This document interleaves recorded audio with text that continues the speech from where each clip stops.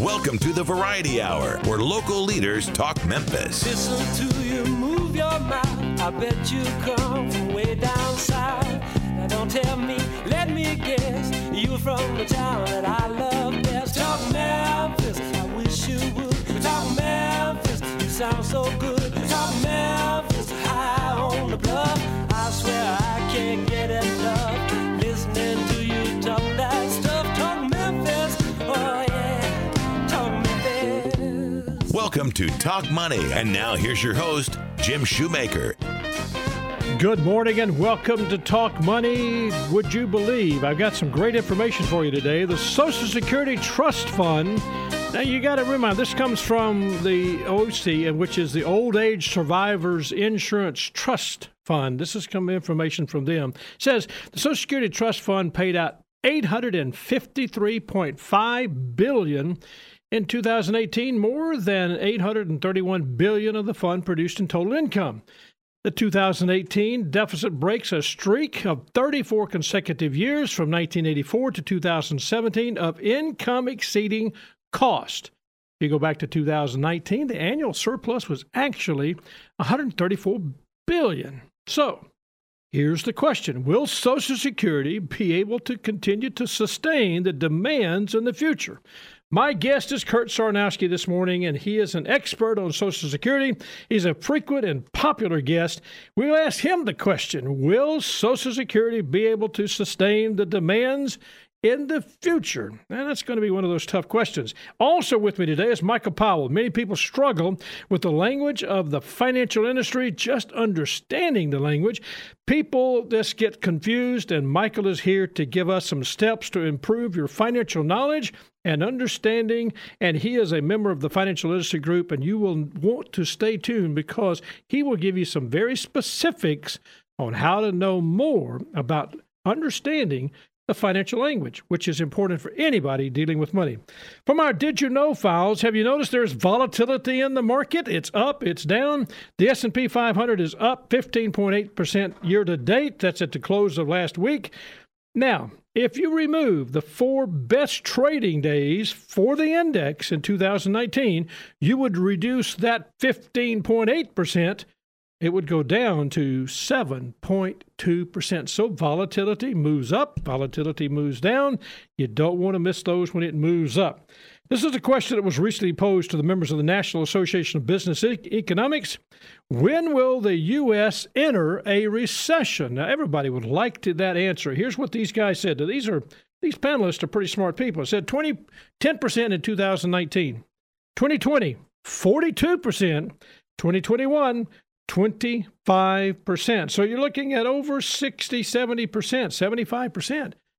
Literally say within 2 years we're going to be in a recession. I wonder if they really know. Are they just, pulling it out of the sky, something like that. Treasury Department, though, has given us some very good news. Recently published that the U.S. government ran listen to this, $160.3 billion surplus during the month of April 2019. Did you hear what I said? $160.3 billion surplus during the month of 2019. The surplus was the difference between $535.5 billion in tax receipts. That's the largest amount collected in our nation's history. And what we paid out was $375.2 billion in outlays. Here's a question for so many people, and yet it's great answers to it. Are you looking for a job? As of March the 31st, there were 6.2 million people unemployed in the United States. There are 7.5 million job openings. Unemployment is the lowest level it's been in 49 years. April, 3.6%. 9 states have reported jobless rates at the end of March this year. They were the lowest ever in their respective states. Not included in those 9 states, but excellent numbers. Tennessee, 3.2%. Arkansas, 3.7%. And Mississippi, 5.9%. All great numbers. If you're looking for a job, you ought to be able to find it. 61% of the 600 people surveyed, these human resource managers were surveyed by Harvard University, do not review resumes of job applicants who are lacking a 4-year college education. Now, here's my question. That's 61% of 600 human resource managers. I wonder if those people knew that Harvard was doing the research. I mean, think of it. If you get a phone call and you're here, oh, this is Harvard. We want to know. Do you actually? I'm not going to go there. And finally, it appears families are split on whether children should help pay for college. Well, this was not the case in my home. Barnes & Noble Research recently come up with a study that says, and finished up in March of 2019, they interviewed 5,460 and found out, listen, 49% said yes, children should pay for college, and 51 said nope, the kids should get a free ride. That did not happen in the Shoemaker family, I can tell you. If you have questions for Talk Money, send them to talkmoney@shoemakerfinancial.com. To divine today's program on podcast or earlier programs, go to the iTunes store and search for Shoemaker Financial. Be sure to like us on Facebook. Coming up, Social Security, will it be here when you need it? Kurt Zarnowski. The second half of the hour, Michael Powell. Financial literacy, some steps to improve your financial expertise, your financial knowledge. I'm Jim Shoemaker. You're listening to The Voice, KWAM 990 and FM 107.9. This is Talk Money. Podcasts of Talk Money are available in the iTunes store. Just search Shoemaker Financial. We'll be right back with more Talk Money after this. Neither Shoemaker Financial nor Securian Financial Services are affiliated with Kurt Zarnowski or Zarnowski Consulting. The views and opinions expressed are those of Kurt Zarnowski only and have not been presented on behalf of or endorsed by Securian Financial Services, Inc. or Shoemaker Financial. And now back to Talk Money with your host, Jim Shoemaker. Welcome back. My guest today, well, from Boston, Massachusetts, where the whole home of the New England Patriots, the Boston Red Sox, but also known for its favorite son. And our guest today, Mr. Kurt Zarnowski of Zarnowski Consulting. Welcome to the program, sir. Good morning, Jim. Good to be back. Hope everybody's doing well down there. Yeah, we're doing great. We're just glad to have you, man. We're the question, here's something that's just come up, and I want to read it to you. And, you know, we answer this question every time, Kurt. The Social Security Trust Fund paid out $853.5 billion in 2018, more than $831 billion the fund produced in total income. This deficit breaks a 34 consecutive years of income exceeding cost. So here's the question, and everybody reads it, everybody sends it to us, and they said, will Social Security be able to sustain the demands in the future? Well, you know, every time I get asked this question, I answer by starting the same way. Paraphrasing Mark Twain, who once said, reports of my demise are greatly exaggerated, I think reports of Social Security's demise are greatly exaggerated as well. You know, each year, Social Security's trustees issue a report on the financial health of the system, and what you're quoting from is the 2019 report, came out last month. Right. And does try in its report, try and project not only current health of the system, but 75 years into the future. And what basically the report says is, as currently constituted, assuming no changes whatsoever made by Congress, no increase in taxes, no cuts in benefits, no changes whatsoever, they do project Social Security will have enough money to cover 100% of the benefits through the year 2035.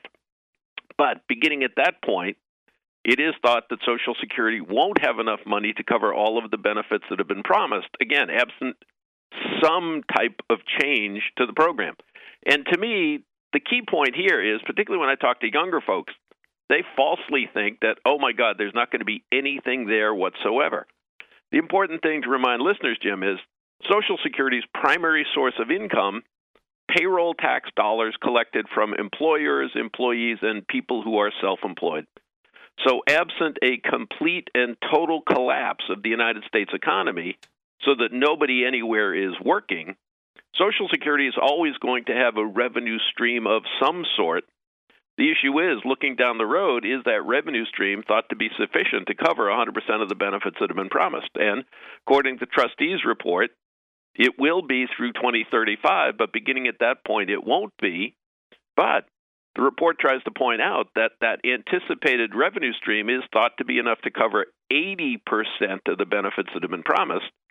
So the issue confronting Congress and the American public about the future of the Social Security program is not how you close a 100% funding gap by tomorrow.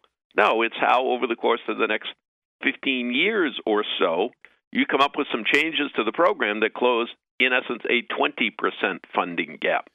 And Social Security, it's money coming in, it's money going out. So the issue confronting the American public and Congress, it's really no different than somebody's own situation at home. If at the end of the month you don't have enough money to cover all of your bills, you either have to bring more money in or pay a little bit less money out, or maybe do some of each.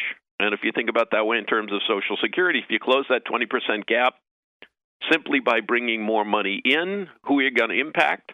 Well, younger folks, workers, employers. You close the gap simply by cutting benefits, who are you going to impact? Well, old folks like me, Jim. So I think in the end, when Congress does get around to dealing with the issue, which they should be doing sooner rather than later, you will see a blend, if you will, some increases on the income side, some slowdowns on the outflow side. But I just think it's really important to put some context on this. You're not talking about a program that has no money tomorrow. It's a program that has been building up reserves basically since 1983, recognizing that with the retirement of the baby boom generation, increasing life expectancy, there were anticipated strains on the system. So that, as you point out, 34 years in a row, Social Security had been taking in more money than it needed to pay out in benefits, accumulating those assets in the Social Security Trust Fund with the anticipated need for that money. And so it is going to be used and come into play. But again, so many things to think about, but don't fall into the trap of thinking about Social Security having no money whatsoever. In my view, it's a program that faces some challenges, which are largely demographically driven. Increased life expectancy, fact that fewer babies are being born, then it's not a program in crisis, though. That's a way to put it. I always appreciate you saying that, but I knew the April data came out, and I knew a lot of people were concerned. It seemed like we hear it, and we try to create this urgency. And really, what you're saying to us, it's a fix, or if it's not fixable, it's at least adjustable, so that you can pretty much bank that, as you said, 80% of what's expected will be there for someone who's 35 years of age today. Is that what you're saying? At least that's the anticipated. And to me, in many ways, Social Security's biggest problem is that it doesn't face an immediate crisis, because it is going to be up to Congress to legislate the changes. And Congress these days lurches basically from crisis to crisis. And because there is no immediate crisis in terms of paying benefits next month or the month after or whatever, it's very easy for them to just, the old expression, kick the can down the road and let somebody else deal with it. Because, frankly, there is no magic bullet in this. There's no change that isn't going to adversely impact someone somehow, because if there were a magic bullet, it certainly would have been enacted by now. Yeah. But it's going to be a question of finally, biting the bullet, dealing with the issue, and the sooner they deal with it, the earlier the changes are announced so that younger folks in particular know what they're going to be dealing with down the road, the better it is for the future of the program. Now, again, it's always good to hear you say that, and it's comforting to know that coming from you. And if you just tuned in, our guest is Kurt Zarnowski, with President and founder of Zarnowski Consulting. He is the expert that we bring in on a regular basis to talk about the questions that you ask us about Social Security. Kurt, the question this has just recently come in from a lady. And again, it was one I thought was so important because it's one that you've answered before, but she takes it a little different, and I think it's great. She said she's been married over 10 years, recently divorced. She knows that she will be eligible for benefits from her former spouse, but what does she have to do? That was her question. What do I have to do to make sure I can collect when it's time for me to collect? Do I have to have his Social Security number?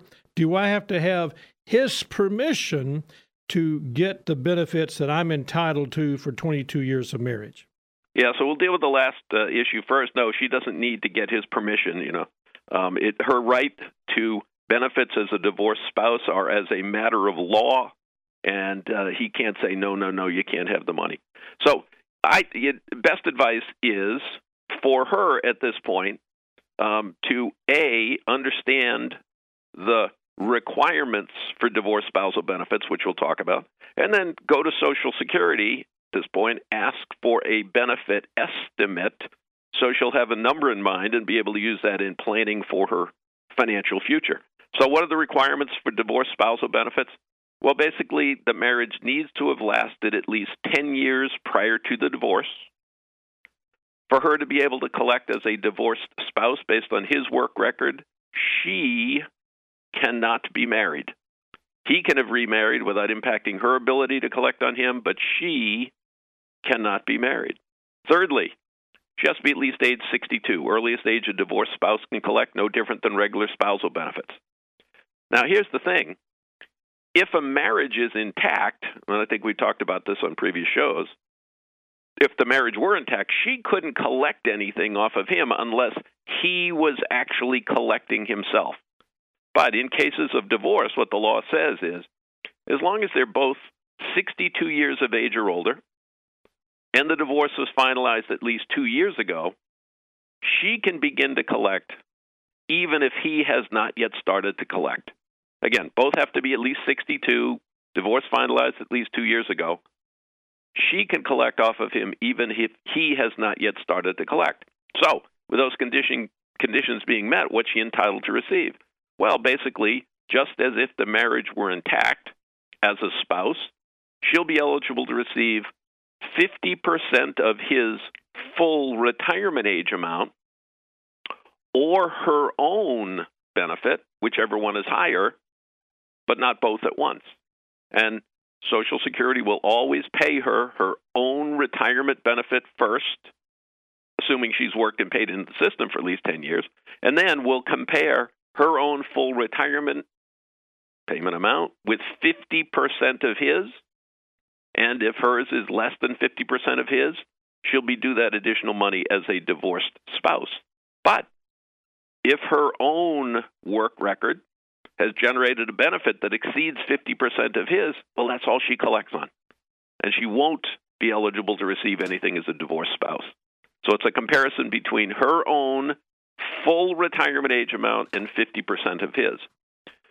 The other thing to keep in mind, as we talked about on other shows too, is how working impacts somebody's ability to collect, whether it's a retirement benefit, a spousal benefit, a divorced spousal benefit, or a survivor benefit. You know, while she is under her full retirement age, whatever it might be based on her year of birth, if she is still working, she needs to understand there's an earnings limitation in place that impacts her ability to collect. So 2019, you're allowed to make up to $17,640 without any loss in benefits. But if she's still working, making well above that, even though she may be old enough, the marriage may have lasted long enough, she may be unmarried, that earnings limitation comes into play and impacts her ability to collect. But once she has reached her full retirement age, there's no longer any earnings limitation in place, and she can collect at that point, even if she's still working and making $1 million a year. Let me ask this. That's a great way you summarized it. It was perfect. But she literally was fearful. She says, I don't have his Social Security number. That's fine. That won't be an impediment. Basically, if she can provide Social Security with some basic identifying information on him, name, obviously, date of birth, mother's maiden name if you have it, right, father's name, you know, the type of information that somebody is asked to provide when they apply for a Social Security number. And armed with that identifying information, Social Security can track down his Social Security record. Now, the thing is, this divorce spousal payment is absolutely protected under Privacy Act. And Social Security, if she starts to collect, Social Security is not going to tell him that she's collecting because she's, and any divorced spouse, treated absolutely independently of anyone else, has no impact on anything he might be doing.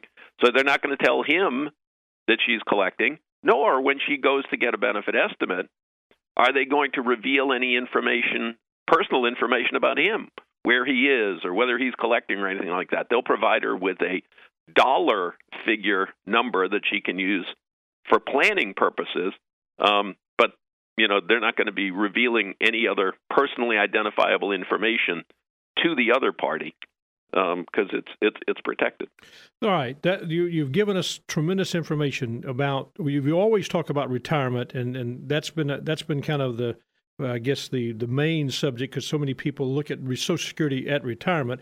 Now you've kind of answered the question for the divorced spouse, but here's the next question that I think. Ooh, you are loaded with them today. Well, we are, and we're trying to get this one in before we take a break. Disability. The person is disabled, cannot work, but is capable. I mean, and they've been denied is what the question is. What did they do wrong? Now, again, I can't give you specifics on this, but I'm trying to get, how would you file for Social Security for the disability payment? They cannot work. Their doctors have said you can't do this, but they're not laying in a bed and they're not paraplegic and they're not, dying tomorrow. They're functioning, but not capable of holding down today unemployment of sustainability. They can't. Sure. They can't sustain themselves. Yeah, and there's a lot of misunderstanding about the Social Security disability benefit program, and it's important to understand for Social Security benefit purposes what the definition of disability is, and for Social Security disability insurance program for people to qualify for benefits. They must have a medically determinable condition which is so severe that it prevents them from working and engaging in the term of the statute is substantial gainful activity. It's expected to keep them out of work for at least a year or expected to result in death. So the number of different factors in the definition. Number one, it's severe disability, total disability, complete inability to work. Unlike, say, with the Veterans Administration, where you can be adjudged 10 or 15% disabled and receive some type of cash payment. No, with Social Security disability, complete inability to work at a substantial earnings level, which these days, 2019, defined as if you're making more than $1,080 per month, you're considered as working at a substantial earnings level. All right. It's long-term disability, and it's complete inability to work at the type of job you have the training, age, education to be able to handle. All right, let me take a break. And when we come back, I want you to help me. We're going to summarize because I think this person's trying to figure out, they feel like they should be getting it. Maybe you can kind of give us the steps that the person needs to go through to do that. If you just tuned in, my guest today, Kurt Zarnowski, president and founder of Zarnowski Consulting. He is our frequent guest that answers our questions about Social Security. We've dealt with, will Social Security be around? He says, yes, it may be adjusted, but it will be. We've talked about if you're a divorced spouse, how do you file? We're talking about filing for disability when we come back. Stay with us. I'm Jim Shoemaker. This is Talk Money. Be sure to like us on Facebook. Just search Shoemaker Financial. We'll be right back with Talk Money after this. Neither Shoemaker Financial nor Securian Financial Services are affiliated with Kurt Zarnowski or Zarnowski Consulting. The views and opinions expressed are those of Kurt Zarnowski only and have not been presented on behalf of or endorsed by Securian Financial Services, Inc. or Shoemaker Financial. And now back to Talk Money with your host, Jim Shoemaker. Well, we're talking with Kurt Zarnowski, the president and founder of Zarnowski Consulting. Coming up in just a few minutes, Michael Powell will be talking about financial literacy, steps to improve your knowledge about just basics of money. Starting with that young person in college or, working through to that first job. That's what Michael's going to be discussing. But right now, we're talking about filing for disability and the problems. The question is, the person feels like they were denied, and it feels like they shouldn't have been denied. And Kurt, I think, what happens to us is, we're intimidated. This guy, as he sent us in the question and talked about it, the whole idea was he was really felt intimidated and didn't know what to do. So give us some insight on what you would recommend this individual to do. Sure. I'll do that in just a second. I just want to correct something. I said substantial work for Social Security this year defined as $1,080 per month. No, it's $1,220 per month or more. So in terms of any decision that somebody gets from Social Security, they have appeal rights if they don't agree with the decision, including this gentleman or anyone who applies for disability benefits and gets a denial. There's basically a 8-step appeal process that can be pursued by the individual. With each of these steps after denial, you have 60 days in which to appeal the prior decision. So he gets denial decision saying, no, your condition doesn't qualify for Social Security disability. Best advice I give to anyone and everyone is, if you consider and believe yourself to be disabled, appeal the decision. The first step in the appeals process is to file what is called a request for reconsideration. With the initial decision and this request for reconsideration, they are, in essence, by design, paper reviews, meaning requesting reconsideration simply means that the disability folder, the claim that had previously been adjudicated, will be reviewed by somebody different. That comes back with a denial. Then you have another step in the appeals process, which is to request a hearing before an administrative law judge.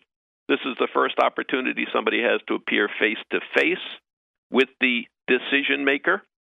Again, you've got a 60-day period from the time you get that reconsideration denial letter, if you do, to file a request for hearing.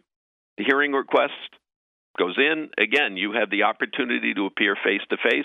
It's important to remind folks, it's not an adversarial process designed to be more like fact-finding. There's not a Social Security lawyer there representing the agency and trying to say, no, you should have been denied or whatever. The administrative law judge is there to review the information and talk to the person and get more information. If the administrative law judge hearing comes back as a denial, person then has an additional step. It's to request a review before the Social Security Administration's Appeals Council. And this is really like an appellate court where they're going to really review matters of law as opposed to the facts in the case. And then if the Appeals Council comes back, again, denying the individual, they have the right to file a suit in federal district court. So multi-step appeals process, it's there, and I encourage people to take advantage of it. If they believe they're disabled and should be receiving benefits, then if in doubt, fill it out. Fill out that appeal form and pursue the rights that are given to you under the law. Well, that's a when in doubt, fill it out. That I like that. That spells it out. Just if you feel you should have gotten something as a result of being disabled, take the steps, walk you through that, and that's great. Kurt, thanks so much for giving us that. I think that helps us understand.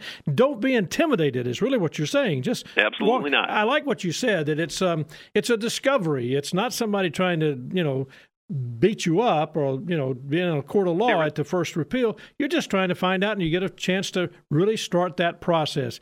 Thanks so much for explaining that to us.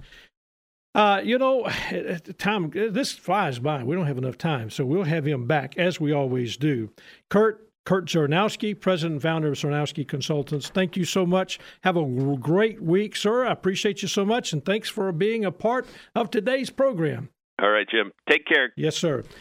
Well, that's Kurt Czarnowski. Of course, he always does a great job, but in the studio with me is Michael Powell. Now, that's not a but. Kurt does a great job, but Michael Powell is here, and I'm looking at him and talking to him about steps to improve financial literacy. Now, the National Endowment of Financial Education, this is what Michael's given to me, says 1 in 5 U.S. teenage students lack basic financial literacy skills. Michael, welcome to the program, sir. Hey, thanks for having me. Always good to be here. It's amazing. We're ranked seventh in the world as far as out of 15 countries. These are in an international study that says our 15-year-olds' aptitude and understanding essential financial concepts and products and tasks, we're lacking and not doing a very good job. Mm-hmm. Why do you think that? Honestly, I don't know what I think it's been an issue just in years past. And I think now with the technology we have and the different things we can do with our finances, I think it's more important than ever for us to improve that. I don't know particularly why it's been number 7. I mean, there's a lot of good countries out there that do all this different stuff. Sure. Maybe there's more moving parts here in other countries that are above us, but there's more people in other countries too. Yeah, so right. So I think it's a blend of things. There's a lot of reasons for it, but you've got some steps that you want to give us that I think are so critical to help. And so we're going to take a break. And when we come back, Michael, you need to just be very sensitive to what he's going to be giving us. These are steps to improve not only your financial literacy, but if you happen to have that teenager or college student, you'll want to take notes because they're going to be very specific about what will help you. Mike's part of our financial literacy group and does a great job of teaching and does constantly teaching people about what to do when it comes to financial literacy. Stay with us. We'll be right back after this. I'm Jim Shoemaker. You're listening to Talk Money. If you have questions you'd like to have answered on the program, email them to talkmoney@shoemakerfinancial.com. We'll be right back with Talk Money after this. The Liberty Bowl Stadium has been the home to many wonderful stories. When the Memphis Memorial Stadium was built in 1965, it was dedicated to Memphians who had served in the 2 World Wars and in Korea. Its purpose was to relocate the Liberty Bowl from Atlantic City to Memphis. The stadium was renamed Liberty Bowl Memorial Stadium 9 years later. In 1983, the field was named Rex Dockery Field after a Memphis football coach who was killed in a plane crash just 2 weeks before Christmas. Since the 70s, the stadium has hosted numerous professional football teams, along with a few soccer teams. During the 90s, the stadium hosted the Memphis Mad Dogs, who were part of the Canadian Football League. Although there was some difficulty adapting the stadium to Canadian football rules, that one season in 1995 was a high point in the stadium's history, matched by the exhibition baseball game there between the Braves and the Brewers in 1975. This has been another Mid-South History Moment brought to you by Shoemaker Financial. Jim Shoemaker and Michael Powell are registered representatives and investment advisor representatives of Securian Financial Services, Inc., securities dealer. Member FNIRA SIPC, a registered investment advisor. Shoemaker Financial is independently owned and operated. This material represents an assessment of the market environment at a specific point in time and is not intended to be a forecast of future events or a guarantee of future results. This information is not investment advice or a recommendation. And now back to Talk Money with your host, Jim Shoemaker. Well, when was the first time that you were financially responsible for your money? Were you in the 6th grade, 7th grade because you had a part-time job? You were cutting grass as I was doing and trying to, repair lawnmowers and push lawnmowers all over the city, trying to make sure I could, back then it was okay. But did you get that first job out of college and you became financially responsible? Well, we have found out that 1 in 5 U.S. teenagers lack basic financial literacy skills. And my guest is Michael Powell, and Michael's here to give us steps to improve your financial literacy. Now, Michael, help us start with the first one that you would recommend for any family if they've got that teenager or that college student, or if they're just starting out or if they're 55 years old. What would you recommend as the first step to improving financial literacy? My first step would tell you is to educate yourself by taking some sort of course, whether it's online or a community college or anywhere else. I mean, we live in a day and age where we can educate ourselves with the palm of our hand. In our pajamas. Yes. I mean, on your bedside, whatever you want. But like Rosetta Stone and learning your languages, I think it's very important for us to educate ourselves on the language of finance too, because there's a lot of jargon out there you hear on the radio, TV, social media, and today with YouTube, all these different resources out there that are free. You just got to type in the web address. I feel like today is the better time than ever just to go online and spend 5 to 10 minutes a day or maybe a week of just learning something new with finance. Well, that's a good point. Now, I do know that our language in the financial industry is sometimes, I can tell when people are in the office, you're talking to them, and it's like I'm speaking Greek and they're listening in Latin, and it's not communicating. And I think that just having the ability to have a course like that, I know you teach around the city a lot, and you and a couple of the guys in the office run this financial literacy group. And the point is, when you're teaching, do you feel like people, when you're looking at them and you're talking to them, I'm sure there's those that in the class that you're thinking, I know he's not understanding me or she's not understanding me. What do you try to help them do at that point? I try to break it down as much as possible in layman's terms, but no, you're right. There are some particular segments of different basic finance presentations I'll give to people, and they'll look at me like I am speaking Chinese. Yeah. But at the end of the day, it's up to them to really dive in and figure out if that's, to understand it more. I mean, they could stop me in the middle of the presentation and say, hey, I don't understand a word you're saying. But, at the end of the day, I can preach the gospel or, tell whatever I can, but it also is on that other person to go back and look at it a little bit more. So and that goes back to that educating yourself. I think you said educate yourself, and that really is saying take some of the responsibility yourself. Sure. So if a mom or dad's listening and they've got that teenage son, mom, dad, take some of that responsibility, but that son or daughter has got to take some responsibility. They've got to want to know how to balance a checkbook. I can remember having to teach some people years ago the fundamentals of balancing a checkbook. Now, we don't do it with paper anymore. It's all done automatically, but how do you check it out? How do you see if there's been a mistake? Believe it or not, banks do make mistakes. Credit card companies do make mistakes. Mm-hmm. So that's part of that financial literacy, knowing what to look for when it comes to mistakes. Absolutely. What's the second thing that you would recommend for people to do? Now, this is more, not necessarily education, but I feel like it's more self-awareness, but listing out your expenses, monthly expenses. I understand that. Tracking them. You don't have to actually write them down, but if you have some sort of system to track your expenses on a monthly basis of what you're spending, I think it's a big eye-opener. And it really helps people understand the concept of budgeting, figuring out what's coming in every month from my paycheck outside of my taxes and my insurances and all that. And what else am I spending my money on? If I got things left over, if I see a deficit, how am I supposed to address that?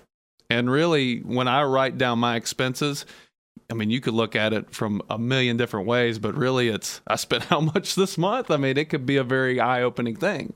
And a lot of people don't even know how much they're spending on a monthly basis because everything's on auto draft now. On a draft, or it's all on a card. You don't write. You don't use cash anymore. That's I was recently out of the country, and in a particular country that I found out that they don't like, retail people did not like, restaurants and retail didn't like the use of a card. They liked cash. That was their philosophy, and it's amazing because we're completely the opposite. It's almost like, don't give me cash, just do it with a card. It's so much faster. And I think maybe we've removed the feel of money. When I used to teach a lot as far as biblical counseling, when it came to teaching people how to manage money, that was one of the things, just learning to touch and feel money. So when you're saying listing out your expenses, you're exactly right. It does have a enormous self-awareness. Right. Wow, I didn't realize I spent this much money at Walmart or this much money at this, whatever, and doing things. Restaurants, that quick out, dinner, let's pick it up and take it home. Absolutely. Those are big deals. All right, so take an online course. Be aware. I get it. Number 2, write all your expenses down. Be sensitive to what you're spending your money with. What's number 3? Number 3 would be understanding your credit score and how it works, because that's a very important thing that's very undermined as well. The earlier you understand it, the better, especially using debt in an efficient way. If you're wanting to become an entrepreneur, it's difficult to do that or start a business if you don't have good credit or if you don't even have credit history. I know a lot, even for me personally, when I got out of college, I had 0 credit history. I didn't have a credit card. I never, was on a utility bill or anything like that. And I wanted to go buy a car, but they wouldn't even talk to me unless I had some sort of credit behind that. And I know we've talked about how your credit score is, what that, how that is calculated. And it could be very confusing if you're just because a long time ago, I didn't even know what 700 meant. I was like, are you supposed to get to 1,000? Or is that a good, like a good is batting it like average? Golf? Is it the lower the better? Would be a good batting average, but I don't think that's a good credit score. I mean, that's another thing. So if you learn how to develop a good credit score, if you don't have a good credit score now, you need to understand how you could get yourself back up to that, because you can't really do a lot of things today without financing, especially if you're going to buy a house or start a business. So, Michael, are you saying manage your credit score, not just be aware of it, but manage it? Sure, yeah. I mean, you want to understand whether you're in a bad situation from a credit standpoint or in a good one, understand how you got there and make sure that you repeat that habit to make sure it's still good. Well, that's important. Now, we've talked about taking an online course, listing out your expenses, be, that self-awareness of what you're doing and developing good habits. That's important. Then managing a credit score, which I think that is very fundamental for a lot of people. And you're right. If you want to be an entrepreneur, if you want to do something outside, that's a way to do it. Knowing how much your credit moving. And you said when you got out of college, you didn't have it, so you have to start it. You have to create it. That's great. So when we come back, you've got a couple more that are very fundamental and yet critical to financial literacy. Stay with us. I'm Jim Shoemaker, and you're listening to Talk Money. Podcasts for Talk Money are available for iOS mobile devices in the iTunes Store. Just search Shoemaker Financial. We'll be right back with Talk Money after this. The S&P is an unmanaged index of 500 large-cap stocks. Investors cannot invest in an index. Past performance is no guarantee of future results. Investments will fluctuate and when redeemed may be worth more or less than when originally invested. Financial advisors do not provide specific tax or legal advice, and this information should not be considered as such. You should always consult your tax or legal advisor regarding your own specific tax or legal situation. And now back to Talk Money with your host, Jim Shoemaker. Well, we started this segment of talking about the fact that 1 in 5 U.S. teenage students lack basic financial literacy skills. My guest, Michael Powell, we're talking about steps for improving your financial literacy or teaching someone else. If you happen to be a mom or dad and you've got teenage students, you can't expect it to just by osmosis. They can't walk by and it's not like it's going to come through their phone and they're going to get it. They've got to be challenged and they've got to take some responsibility.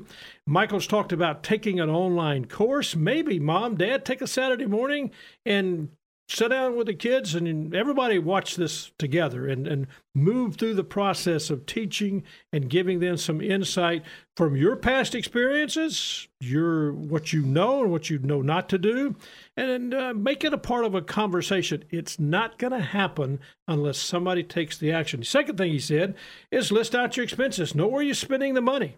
Third, manage your credit score. Now, that's not what the teenager is going to be doing, but as you step into married life or step into a career, Michael talked about the fact that he didn't have a credit score. I actually didn't have a credit score when I came out of college and out of the military. I tried to buy a dining room suit, and the guy looked at me cross-eyed and said, "You're kidding. You can't afford it. You don't have a credit score." I remember those statements, same thing, Michael. And then here's the next one, Michael, you say is very critical, very important when it comes to improving your financial literacy. Start saving. Just start, start saving in general. I mean, the biggest impact you'll see over your course of your career if you do save is the power of compounding interest. It's one of the interesting wonders of the world that's very underrated, and people that have saved in the past know this, and they try to ingrain this in people, especially in the younger generations, of putting money away for the side for your future, whether it's 6 months, 12 months, 5 years, or even 35 years. Retirement is getting more confusing. As we already know, with talking to Kurt this morning about Social Security, is that going to be something that we need to know more about? But also with saving, how does that, complement us? Do you think when you say saving, you're talking about pay yourself first? Yes, right? Treat yourself like a bill. If I get paid, I see my taxes and everything out of my paycheck go. The next thing I'm doing is putting money aside for me long term. All right. And then I'm spending my bills and doing everything else. Okay, so then you've got to. So is there a percentage that you recommend? I mean, is it 1% or just start, or do you recommend? I think a start is as much as possible. Get yourself at a higher level, but then bring it down if necessary. Like for new graduates, I would encourage you to spend that first 6 months of graduation graduation's today, basically. Right, yeah. So your first 6 months out really should be building a good foundation from an emergency fund standpoint. Okay. Don't start investing or putting money in stocks and all this other stuff, but really just get the understanding down of when you get a paycheck, put it in a savings account, put it somewhere where you can't touch it unless you really need it, but slowly doing that. Even if it's $50 a month or $50 a paycheck, a little is better than nothing, as we know. Building the habits, what you're talking about. Yes, you got to build the habits. All right, you're saying, and I think you said this, do this before you start investing. Yes, because one thing is for sure, we all know our time horizons are totally different with savings and investing, but we all know we need something for yesterday if something bad happened or today, those type of things. So the savings really is being very systematic. Pay yourself first, be systematic about it, and make that part of that emergency fund. Right, because as you progress, it's just like working out or exercising. You start out with a little bit. You may do 1 mile a week, and then you may upgrade to 2. It's the same thing with saving. You may do 50 a month, and then you go up to 100. And you just slowly give yourself a raise and bring yourself up with more money saving on a monthly basis. Michael, that's so powerful because it's a habit, and you're talking about getting started early with this habit. Yes.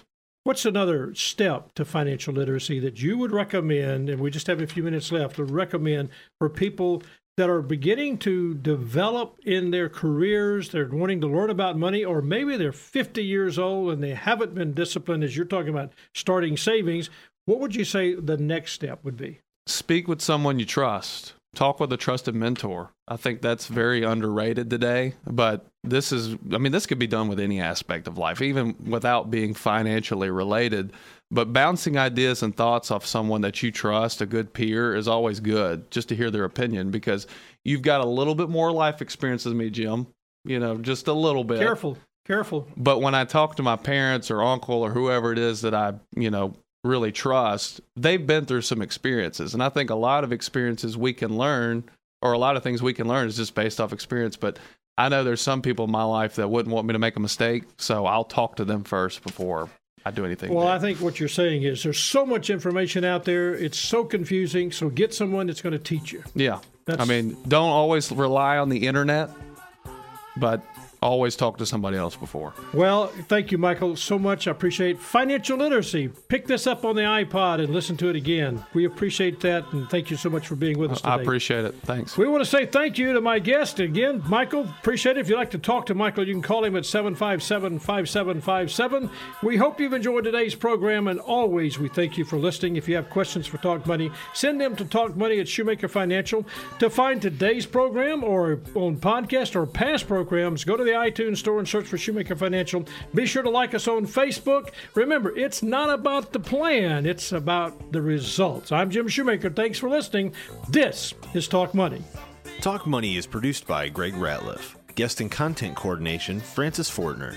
Production assistant, Eleanor Moskovitz. Compliance officer, Tommy Armstrong. Mid-South History Moment, Rebecca Brazier and Drew Johnson. We'll see you next week on Talk Money.